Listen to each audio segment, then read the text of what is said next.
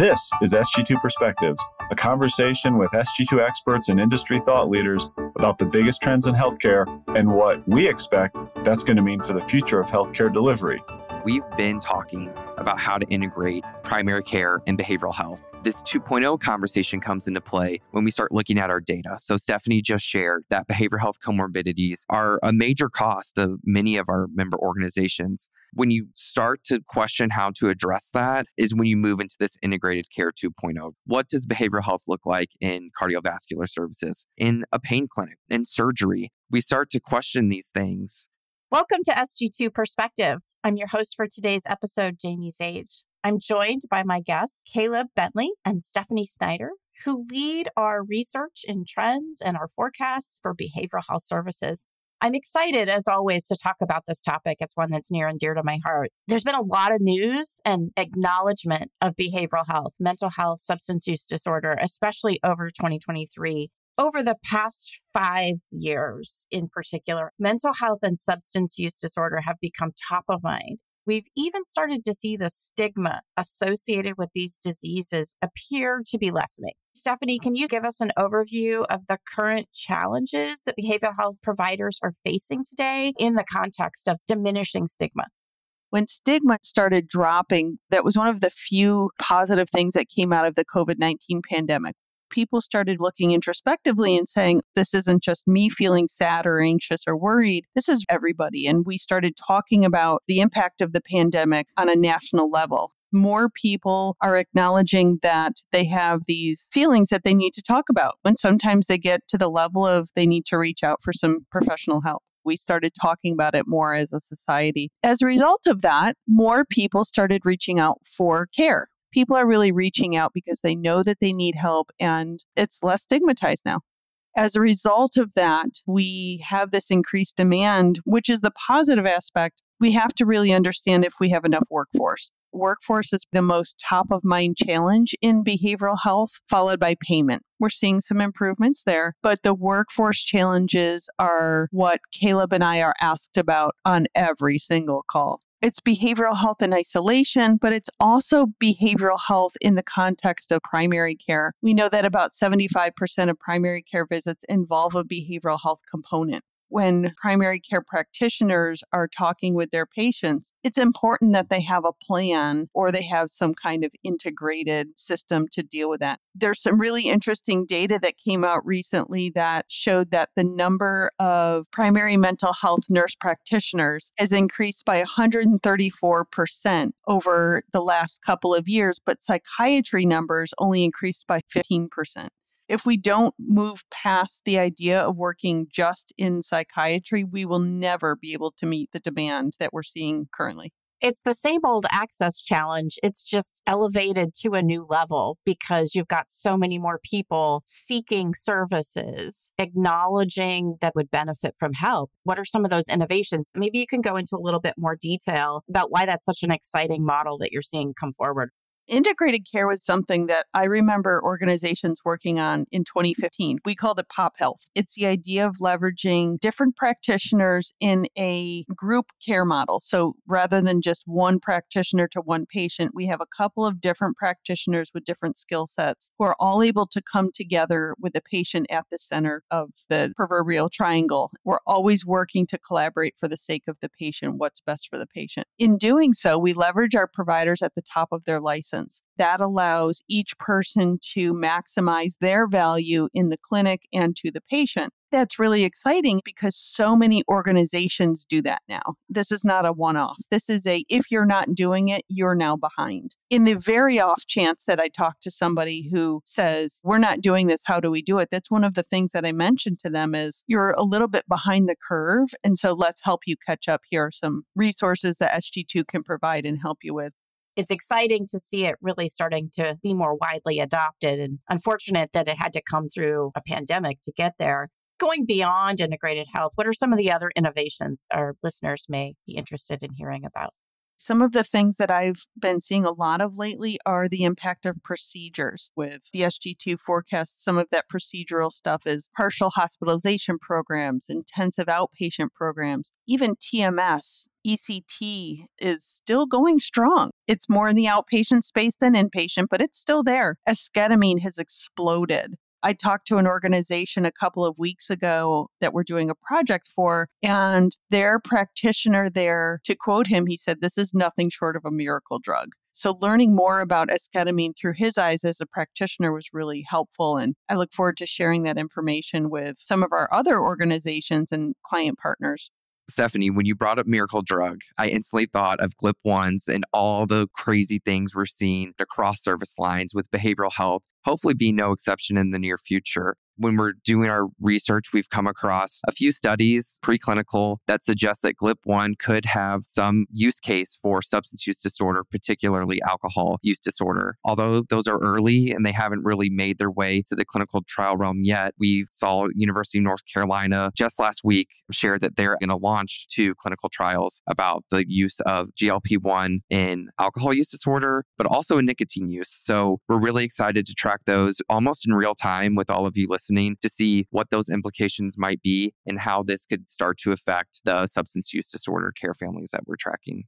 That's really exciting to have some molecular targets, this GLP-1 receptor, as a way to intervene in the biological component of addiction. And that's something that, going back to the stigma, if we actually can show that there's a biological, genetic, and or molecular component to this disease, that also helps to address the stigma issues associated with addiction. Definitely. Stigma with substance use disorder is only branching out further when we look at the most extreme models around substance use disorder, like safe injection sites. Even those are starting to take huge traction in the United States. On Point, which is one of the first official safe injection sites in the country, had over 400 educational visits this last year. More than one a day. They're hosting people in their sites to show what their model looks like and how they're addressing substance use disorder head on. Super interesting stuff on both the pharmacological side, but also new models of care that might be old news in other parts of the world, but are super new here. And it's exciting to see how we're starting to tackle that. I love that because it's showing that we are focusing on the disease rather than the impact of what people have thought of as poor choices. By developing some new biological interventions, it's showing that this is a disease as much as mental health is, or as much as a cardiovascular disease is, as opposed to that person just doesn't do what they're supposed to do or made some bad choices in their past and now they're suffering for it. I'm pleased to see that too. Stephanie, you talked about TMS, transcranial magnetic stimulation, ECT, electroconvulsive therapy, and the esketamine drugs. Now we've got potential interventions where we expect to see psychiatry go as a field. So rather than being the primary therapist, psychiatrists become interventionalists. They become the quarterback of the football team that is mental health. They're leading the charge and they're executing on the components, but there's others there that are absolutely required to get things to the end zone for the patient. That's all super true. One of the other really notable aspects of procedures like the ones that you mentioned are that they tend to pay pretty well as opposed to outpatient psychotherapy, which sometimes does okay and sometimes doesn't. The reason I bring that up is because it can help to balance out your behavioral health service line and make it either cash flow positive or at least break even. The downstream impact, though, of developing behavioral health in a preventative way is so significant. We share data from our clinical database that indicates the layering of a comorbid behavioral health diagnosis increases length of stay and readmissions and cost. And those things are really important, but they're overlooked. As a health system, we are not very good at being preventative. But if we're not being preventative, we're wasting a lot of money downstream. And this is one fairly easy way to be preventative in our healthcare continuum. And that's going to be more and more important as the population ages and we start seeing that bed space is more limited. As we look at using psychiatry more as interventionalists, we now take that more and more organizations are doing some form of integrated care, especially in primary care. What's the next level of care integration that you see coming to fruition? This is another exciting area that Stephanie and I get to talk with our members about almost weekly, if not every day. It's this idea we jokingly call integrated care 2.0. That 1.0, just Stephanie alluded to earlier, happened all the way back in 2015. We've been talking about how to integrate primary care and behavioral health. This 2.0 conversation comes into play when we start looking at our data. So Stephanie just shared that behavioral health comorbidities are a major cost of many of our member organizations. When you start to question how to address that is when you move into this integrated care 2.0. What does behavioral health look like in cardiovascular services, in a pain clinic, in surgery? We start to question these things. As we do so, we start to push ourselves in these new directions of integrated care. We have members already experimenting with this. There's a number of organizations we've talked to who have integrated social workers into pain clinics, for example, to help folks manage the psychosomatic aspect of pain. What about cancer? The number of folks with comorbid depression who are dealing with a cancer diagnosis is significant. And we're doing some more research in that realm too. And so some organizations have layered in social workers and even some psychiatry or nurse practitioners to help cancer patients manage their depression and anxiety. Those all actually lead to better health outcomes, including for those with cancer. And those are important from a quality of life perspective for our patients, which is equally as important as cost. One of the other innovations we haven't talked about is what you're seeing in the virtual telemedicine space for behavioral health. When we look at virtual and behavioral health, it's really stuck since the pandemic. I think we all experienced this boom a couple years ago in digital services across service line. What's unique about behavioral health is we've hung on longer than other service lines. What we often see when we're talking with members is this hybrid approach. There's this option for patients to either continue their care virtually, come on site, and mix that up as they go through their course of treatment. Compared to other service lines, virtual visits have shown that they're here to stay in the behavioral health service line. During the pandemic, some organizations were reporting to us that they were leveraging virtual with 100% of their patients. A little bit after the pandemic, that dropped down to about 80%, which was still significantly higher than any other service line. Now, what we are forecasting across the decade is somewhere between 50 and 60% for the service line. It will ebb and flow. It does depend a lot on geography, in-person access within a certain region or within a certain health system. But the ultimate message here is that the use of virtual is not only expected from patients because behavioral health is a low-touch service and doesn't necessarily require an in-person visit, but providers like it too. So it's not just about patients, it's also about providers. This isn't something that's going to drop down in the next couple of years. We expect this to sustain over the next decade. So that sustainability also helps with some of the access issues, especially in more rural parts of the country where patients might not have access in their local market. In the state of California, where I live, the statement is always only about half of the counties in the state actually have a mental health provider in their county. California is not unique in that aspect. That virtual component is critical to creating access, and it becomes another of those different models of care. And it doesn't have to be a psychiatrist again, or even a psychologist. There's data that says that 96% of counties in the U.S. face a shortage of mental health prescribers. That combined with the impact of virtual, we have some options here. We have the impact of virtual, which means that health systems don't need to do all of this themselves. We've said this before, but it bears repeating because there are a lot of national providers out there, BetterHelp, Talkspace, Concert Health. There's a whole bunch who can be a support to health systems so that they don't have to fill all of that demand on their own. They can contract out and start to bring in some national partners where it makes sense. Absolutely.